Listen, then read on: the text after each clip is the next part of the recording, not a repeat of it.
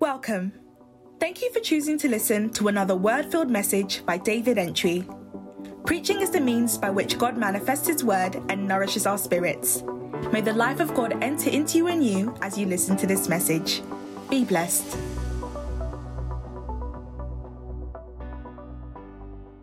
We are in exciting days. God is certainly doing something new. He's working in our lives and He's working in your life. He's working something out for you. And I see your life moving from glory to glory to glory. I want to just share something little about the promise of God. In Acts chapter 7, then said the high priest, "Are these things so?" They were accusing him. They are accusing Stephen. Then the high priest said, "Are these things so?" And he said, "Men, brethren, and fathers, men, brethren, and fathers, hearken." That means listen. Men, brethren, and fathers, hearken. And he says, "The God of glory appeared unto our father Abraham when he was in Mesopotamia, before dwelt in Haran." That means there is something Abraham saw about God when he appeared to him that was so compelling and convincing that he had faith in this God. Is the God of glory, not just God of creation. God of glory. He appeared to Abraham when he was still an idol worshiper. So Abraham's salvation, Abraham's walk with God was not initiated by Abraham. It was initiated by God. Abraham didn't go looking for God. God came looking for him. Just like you and I. You know God is the one who came. How you got born again is even very colorful, very interesting. God came looking for you. There's someone listening to me. You know God is looking for you and you are not watching by accident. God is after you.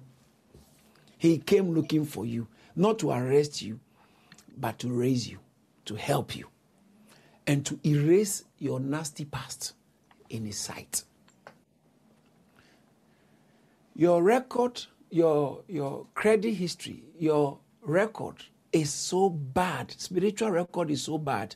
God is after you, not to arrest you, but to erase it by the blood of the Lamb. That's why that's the purpose of communion. Communion is like a big eraser. The only thing that can erase sin is the blood of Jesus. Your sin can no more be held against you when you are eating communion the right way. You can. He said, "Go and sin no more. I don't condemn you." He said, "Oh, death, where is your sting? Oh, grave, where's your power? Oh, death, where is your sting?" He said, "The sting of death is sin. But on the cross, the power of sin was crushed. Therefore, death, grave, where is your power? Oh, death, where is your sting? Oh, grave, where is your victory?" Grave doesn't have victory because the sting of death is sin. Sin is what gives death an upper hand in a person's life. So in Romans chapter 7, verse 11, it says that when the commandment was given, for sin, taking occasion of the commandment, deceived me and killed me. New King James, killed me. Sin killed me. Sin killed me. The agent of the murder weapon. The murder weapon sin used to kill. Sin is a killer, and its murder weapon to our breaking the law. Once you can't fulfill the law, sin said, "I gotcha." But thank God there is blood that takes care of the power of sin. And so in Romans chapter 8, verse 2, it says that for the law of the Spirit of life in Christ Jesus has set me free from the law of sin and death. I'm no more dying. I'm no more going down. I'm not losing fellowship with God because blood has taken care of my sins. And watch this. Blood has taken care of my sins and the Spirit has empowered me to live for Him. So there's no problem in my past and there's certainly no problem in my future. The blood takes care of my past and the Spirit takes care of my future. blood deals with sins, past sins. So you don't sin hoping that you'll be forgiven. You walk or you overcome sin by the power of the Holy Spirit. And then when you move into tomorrow, the sin of yesterday, the sin of today, which becomes yesterday, the blood, as you are walking in the Spirit, you cannot activate the blood on your own. It takes the Spirit, the presence of the Spirit who empowers you to live for the future. Is the Spirit, is the eternal Spirit. Jesus Christ was even able, Hebrews chapter 9, verse 14, he offered his blood through the eternal Spirit. He offered. How much more shall the blood of Christ, who through the eternal Spirit offered himself? So for the blood to work, it is the engagement of the Spirit that makes the blood applicable. So the blood is applicable because of the presence and the working of the Spirit. He is the Spirit of reality. He is the Spirit of truth. And when the Spirit is at work in your life, he uses the blood to wipe out the past sins and he empowers you to overcome. It's called the law of the Spirit of life. Hallelujah! Sin is no longer a problem for him who is in Christ. In Hebrews chapter 9, verse 22 talks about without blood, there cannot be forgiveness, remission of sins. Without the shedding of blood, it says that without the shedding of blood, without the shedding of blood is no remission of sin. Remission of sin is sin being taken out of the way. So it takes the blood for sin to be taken away. It takes the blood for sin to be taken away, but not ordinary blood. It is, verse 90 says that, for when Moses had spoken every precept of all to all the people according to the law, he took the blood of cows and goats with water and scarlet wool and hyssop and sprinkled the book and all the people, saying, this is the blood of the testament which God has enjoined with you. Moreover, he sprinkled with blood both the tabernacle and all the vessels of the ministry. Almost all things are by the law purged by the blood. So, according to God's standard of dealing with things, dealing with people, once blood comes, things are cleansed and purged. But the blood of bulls and goats cannot quite do the job. So there was the need for the blood of Jesus to come on the scene to cleanse our sins. Now look at chapter 8, verse 12. He said, "For I will be merciful to their unrighteousness." Wow, that's so nice. Oh, think about it. God said, me, God, I will be merciful to their unrighteousness. And their sins and their iniquities is no more to be remembered. Sin is history. The blood wipes away the sin in your history. The blood wipes away the sin in your history. The blood wipes away. When you look at Hebrews chapter 10, verse 3 and verse 17, it says that, but in those sacrifices there is remembrance again made of sins every year. Because it was just ordinary. Okay, when you look at verse 2. I think verse 1 makes sense. For the law having a shadow of good things to come, and not the very image of the things, can never, watch this, the law can never, with the sacrifices which they offer year by year continually, make the comers thereunto perfect. We keep coming, but it's not making us perfect. The law and the sacrifices, for then would they have ceased to be offered, because that the worshippers once purged should have, watch this is very important, should have had no more conscience of sin. But that's not the case. They still have the conscience of sin, but in those sacrifices there is a remembrance again made of sins every year. But not what we just read. He said, chapter 8, verse 12, for I will be merciful unto their unrighteousness and their sins and their iniquities. I will I remember no more. So there's no need for repeated offering. That's why Jesus suffered once. To take once and for all, to remove your sins permanently. The one in your past, not the one ahead. Chapter 10, verse 17. And their sins and iniquity will I remember no more. And their sins and iniquity will I remember no more. And their sins and iniquity will I remember no more. On what grounds? On the grounds of the blood of Christ.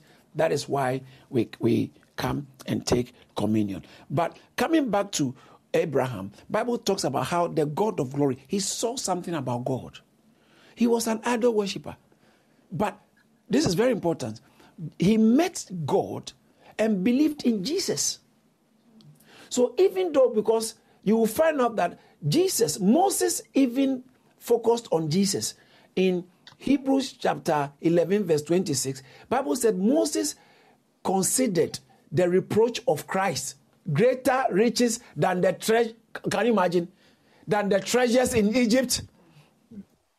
But at the time of Moses, Christ hadn't been born. Yeah, but he said, before Abraham, I am. So Abraham, before Abraham was called, he has been. Before Moses. And all these people looked up to Christ. They were saved by Christ. So Abraham, when he was called from idol worshipping, and he believed in God because Bible says, Jesus himself, in his own words, Abraham desired to see my days. And John chapter 8, verse 52, 53, 54, 56, 52, 56, there said, your father Abraham rejoiced to see my days, and he saw it and was glad. Abraham had an encounter because the gospel was preached to Abraham. I'm going to the God of glory now. The God of glory gave Abraham a glimpse of the reality of the end times when Christ was coming to die for us. And Abraham's faith was... Well, when you see the God of glory, it covers all kinds of... The glory of God covers all kinds of things. Nobody was there when the earth was being created. Who was there? Which scientist was there? Which scientist was there? You are scientists, and so you know how the earth was created. You know how the earth came about. Creation cannot be repeated. If I can redo creation, someone can redo creation, then science can come into place because science is observation, to observe how the thing. But no one was there. How can you use science to understand creation? And history cannot record creation. Because who will be there to record history? So who can tell us about creation? The Creator himself is the only one who can tell us about creation. So how did he tell us? Because the Bible was not written by God himself with a pen and a paper or ink. So someone wrote it down, and it's called Moses. The books of Moses. How did Moses, when Moses was fasting and went to the mount, he saw the glory of God, and within a split second, God downloaded into his spirit all these things. Wow. Because Moses was not there. How did he know? He wasn't there. How did he know?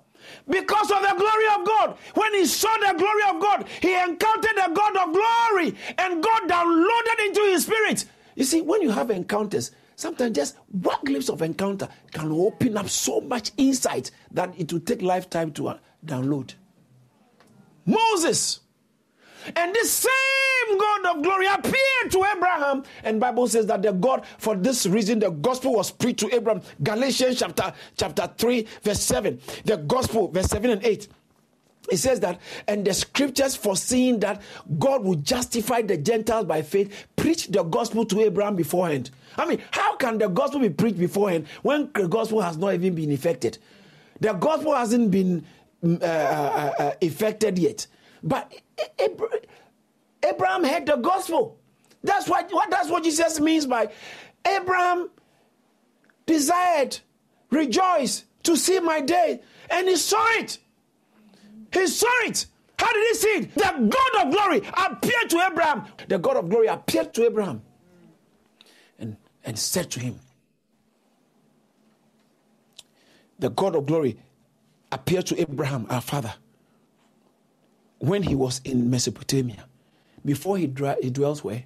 In Charan. Charan is the same as, I think, New King James, which is Haran. Haran is the same. Charan. So Abraham came and dwelt in Haran. And what happened in Haran? Verse 3. And God said unto him, when he appeared in Mesopotamia, God said unto him, get thee out of your country and from thy kindred, and come into the land which I shall show thee. He said, get out. You haven't seen the land, but when you get out, I will show it to you. As you are going, I will show you. Okay, sir, can you give me the map? Just give me the map. I'll make my way. He said, no, it doesn't have a map. What's the direction? There's no direction. So Bible talks about in Hebrews chapter 11, verse 8, Abraham left, not knowing where he was going. Because he didn't have a map. He obeyed when he was called out. And he went out, not knowing where he was. Think about it. God appeared to him when he was in the land of Mesopotamia, and God said, move. Before he came to Haran. And God said, get thee out of your country, from your kindred, and come into the land which I will show you. Then Abraham came out of the land of the Chaldees and dwelt where? In Charan. From thence, when his father was dead, he removed him into this land, that is the land of Canaan. So God came to him again, move from here. He moved him to this land in which you now dwell. Okay, so Abraham was first of all dwelling in Mesopotamia, and then he moved to Haran, and then after his father died, he moved to where? The land, Canaan land, where Stephen was preaching. He moved to the place where Stephen was preaching. Pastor, what has this got to do with communion? It's got everything. It's got everything because he's the God of promise. Let me just indulge in showing you one or two things. Genesis chapter 11, it says that, just to give you a better update or understanding, verse 27. Now these are the generations of Terah. Terah begat Abraham, Nahor, and Haran. And Haran begat Lot. So Lot was Abraham's nephew. And Haran died before his father Terah in the land of his nativity, in the Ur of the Chaldees, which is the same as Mesopotamia. Mesopotamia, the Ur of the Chaldees was in the region of Mesopotamia. And so that's where Abraham's brother died. And Abraham and Nahor took wives. And the name of Abraham's wife was Sarai. Abraham's wife was Sarai. And the name of Nahor's wife, Milcah, the daughter of Haran, and the father of Milcah, and the father of Isaac. Verse 30, but Sarai was barren, she had no child. When did he become barren? He became barren when they were living in Ur of the Chaldees. Before God showed up, the girl was barren. Before God saw Abraham should have been asking, oh, if I've had an encounter, give me a child. Or God should have come talking about child. But he came talking about, rather, leave your land. Abraham was childless. Now God came to make him landless. And Terah took Abraham his son and Lot the son of Haran.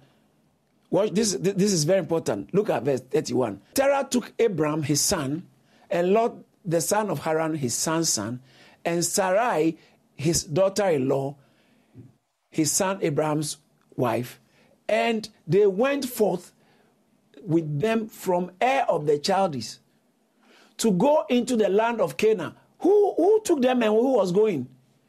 Terah, to land of Canaan, and they came into Haran and they dwelt there. Where were they going? What was the last stop? Land of Canaan. And where did they get to? Haran. And what did they do in Haran? and Haran died. Meanwhile, God came to Abraham when they were still in original hometown.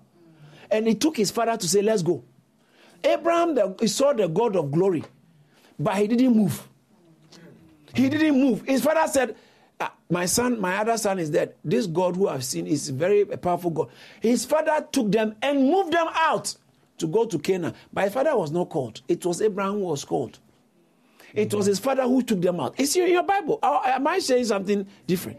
It's right in the Bible. So Abraham's father, Terah, took them away and they went to Haran. When they got to Haran, they settled there. And what happened in Haran? Look at the next verse. And the days of Terah was 205 years, and Terah died in Haran. So that is when God came to Abraham. Look at the next verse.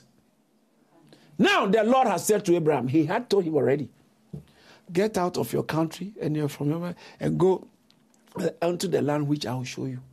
So now this one, after his father died, God came and he said, go. And then he took the step and went. The God of glory. But now let's go back to Stephen. You see, this guy, he knew the Bible. He knew his word. When they asked him to speak, do you know where he started from? He started from Abraham. The history of Christ is traceable to Abraham because Abraham saw Christ. Now, watch this. Let me read the verse 3 again. And said to him, get thee out of your country and from your kindred and come into the land which I will show thee. Then he came out of the land of the Chaldees and dwelt in Charan. And from there, when his father was dead, he moved him into this land wherein ye now dwell. Watch this. Verse 5. And he gave God, this is God talking about God. God gave Abraham, none inheritance in it, in the land. No, not so much to set his foot on. He didn't have even a piece of the land that his foot stands on. He said, this, I've owned it. That's why he dwelt in tents. This is where my message is. And God gave Abraham, that's him, Abraham, no inheritance in it, not even enough to set his foot on. But even when Abraham had no child, God promised to give, what's the land. Even though Abraham didn't have the land. Now, he was landless and childless, and God promised him that I will give the land to I'll give you this land for your possession and to your descendants. At the time, he didn't have a child. He didn't have a land. He didn't have a child. God said, I'll give you this land, and not only to you, and to your descendants. The God of promise. He promised. That's the promise. It was a promise. It was a promise. It was a promise. At the time when it looked impossible, it was a promise. The God of glory is the God of promise. The God of glory is the God of promise. And anytime he brings instructions, he brings you the instruction because he's about to show his glory in your life. And if you can believe his promise and hinge your confidence on his promise will definitely come to pass because his promise is yes. His promise is amen. His promise is yes. And his promise is amen. His promises are yes, and his promises are amen. If you are in Christ, why must he be in Christ? Because if you are not in Christ, your sin will block you.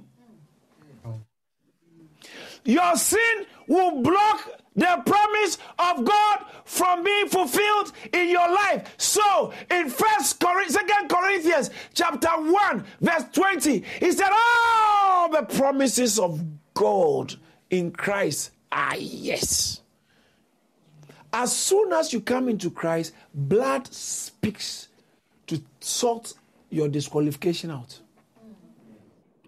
So the communion comes in to make you qualified for the promises of God that are yes and amen. What is it that God has said that he can do? Get the communion going. Eat the communion. The communion is not only for sorting out our sins, it's like an agreement. You have entered into covenant, or the easiest way to make it understandable, a pact, or better still, a contract. Contract is not a covenant, it's law. Covenant is higher authority coming into agreement with someone who cannot even pay. So that's covenant is bigger, and it's only enforceable by blood. Without blood, there cannot be covenant. So covenant means that what signs a covenant is the blood. So those days they have to kill animal. So when God made a covenant with Abraham, he said, Abraham, you need blood. So in Genesis chapter 17, he made him a sleep come upon him before Abraham will cut himself. And then God himself, and Abraham cut the animal into two. And then God, because you have to pass, those days when they are doing covenant, we need an animal, you bring, let's say, a goat, you slaughter the goat, and you divide the goat into two, put one piece here on the left, put the other piece on the right, and then every party, so the two parties who are cutting the covenant, you go through it. You walk through the cut pieces, and you said, this shall happen to me if I break this covenant. This is what happens to me if I break this covenant. This is what happened to me. So he cut it down the middle and placed each piece opposite. But he did not cut the bed into two because bed is so small. And then guess what? After I finished cutting, Bible says a deep sleep. God caused a deep sleep. Now, when the sun was going down, a deep sleep fell on Abraham, and behold, horror and great darkness fell upon him. Verse 13. Then he said to Abraham, know certainly that your descendants will be strangers in a land that is not theirs, and will serve them, and they will afflict them 400 years. Verse 14. 400. And also the nation whom they serve I will judge. Afterwards they shall come out with great... Can you imagine all these promises? So Egypt was a part of God's deal. Pharaoh was just somebody God was going to crush later. Before Pharaoh was born, God had already told Abraham that your people are going to get into the hands of Pharaoh, and later on they will come out and I will judge Pharaoh and his land. This is the place of covenant. The God of glory comes with a covenant. And then Bible says that, and then a mist fell upon Abraham, and Abraham was not allowed to pass through the animals, because if Abraham was human being and he could break the covenant, because if he passed through, he said, if I break it, may this happen to me. So he fell, and God by himself alone sealed the covenant. That's what Christ did for us. So it's like you didn't actually even do much. He sealed the covenant.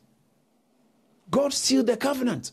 So the covenant that God has made with us, or the covenant of redemption, the covenant of the blood of Christ, it covers us. You were not there when Christ was killed.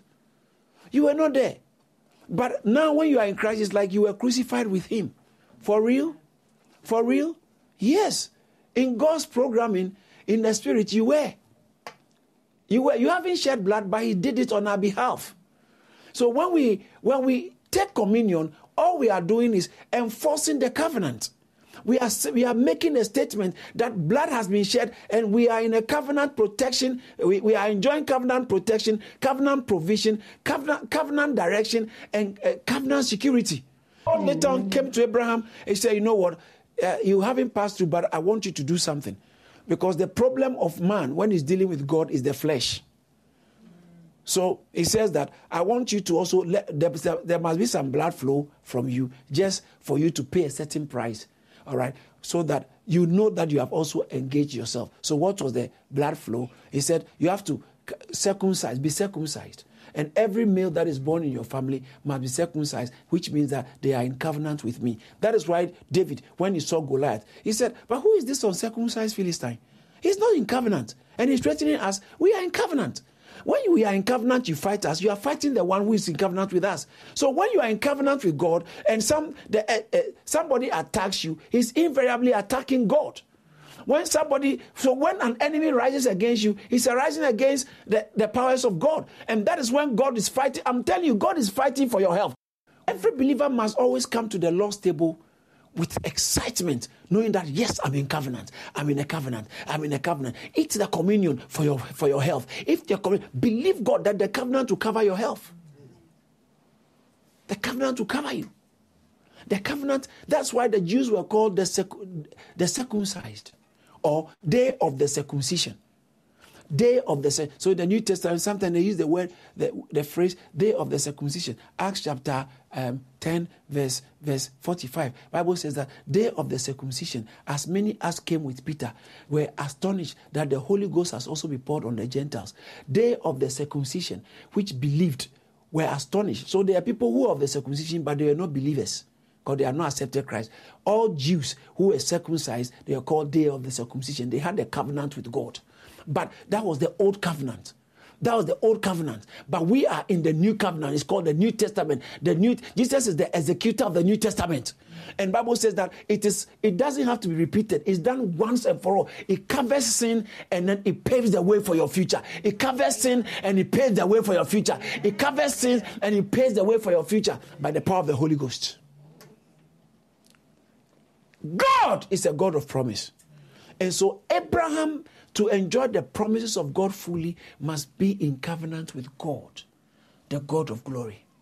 And if we are sons of Abraham, then we have to continue the covenant process. So Bible talks about we are the circumcision. We the ones in the, we are the circumcision. Philippians chapter 3 verse 3. We are the circumcision. We are spiritually, we are the circumcision. We are the circumcision. Who are the we? We, the church, who worship God in the spirit, rejoicing in Christ, and have no confidence in the flesh. We are the circumcision. And so when we are taking communion, we are taking communion as the circumcision. What does it mean to be the circumcision? We are those in covenant with God. The real covenant, which the Old Testament was foreshadowing, is the one we have come into. So in Hebrews chapter 10, it says, let us come beyond the veil. Since we have a blood, in Hebrews chapter 10, from verse 19, 20, it says that let's come boldly, since we have a blood, high priest, and the blood that's speaking for us in the new and the living. Therefore, brethren, having boldness to enter the holiest of holies. How? By the blood of Jesus. And the next verse. And by a new and a living way. It's the Old Testament way is not new, it's old, and it wasn't living. But we have to approach God in a new and a living way, which Christ has consecrated for us through the veil, that is his flesh. He's died on the cross. He consecrated a way to get to God. And that is why before he died, he said, do this in remembrance of me. Remember, I've shed my blood for you. There are things we do in church that are covenant practices. Communion is the main one. But besides communion, tithing is a covenant practice. Yeah. Serving is a covenant practice. That's why you shouldn't be serving for money. Serving is a covenant practice. Prayer is a covenant practice. Praising God is a covenant practice. So these are covenant. We do it because we are in covenant, and we know as we are doing, guess what? You are churning the covenant. You are churning, but all the covenants are effected through the blood. That is why communion is key and is paramount. When you take communion, believe God that the covenant covers this challenge in your body, that pain in your stomach, that pain. The covenant covers it and clears it out of your system. That confusion on your mind, mental health attacks, the covenant clears it out of your system by the blood of the covenant. It's called the blood of the covenant. It's also called the blood of his cross. It's also called the blood of the sprinkling. Hallelujah! The blood speaks better things than the blood of Abel.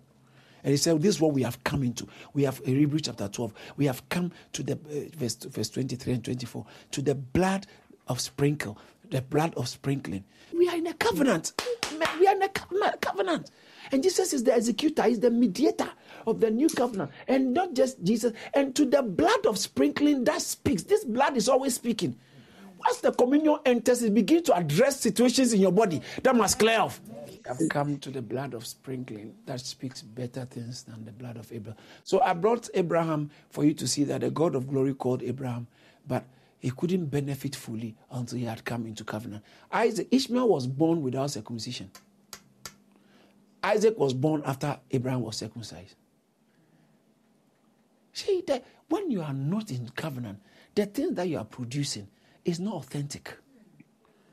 It's not baptized in God. God's promises are tied to his covenant. His covenant. In somewhere in Deuteronomy chapter 7 verse 9, I think 7 verse 9, it talks about he keeps covenant. God keeps covenant. He's the God who keeps covenant. He keeps covenant. He keeps covenant to generations. Therefore, know that the Lord your God, he is God, the faithful God who keeps covenants and mercy. How long? For 1,000 generations with those who love him and keep his commandments. Keep his commandment. Once you keep his commandment, you have activated the covenant, and God will keep his part. So you have to do your part, and he will do his part. Love God and keep his commandment, and he will keep his covenant. He keeps his covenant and he keeps mercy. Mercy. So that's why there needs to be blood, so that in his favor he will have mercy on you. And when he has mercy on you, he waives. He doesn't hold the sin against you, because blood has covered your sins.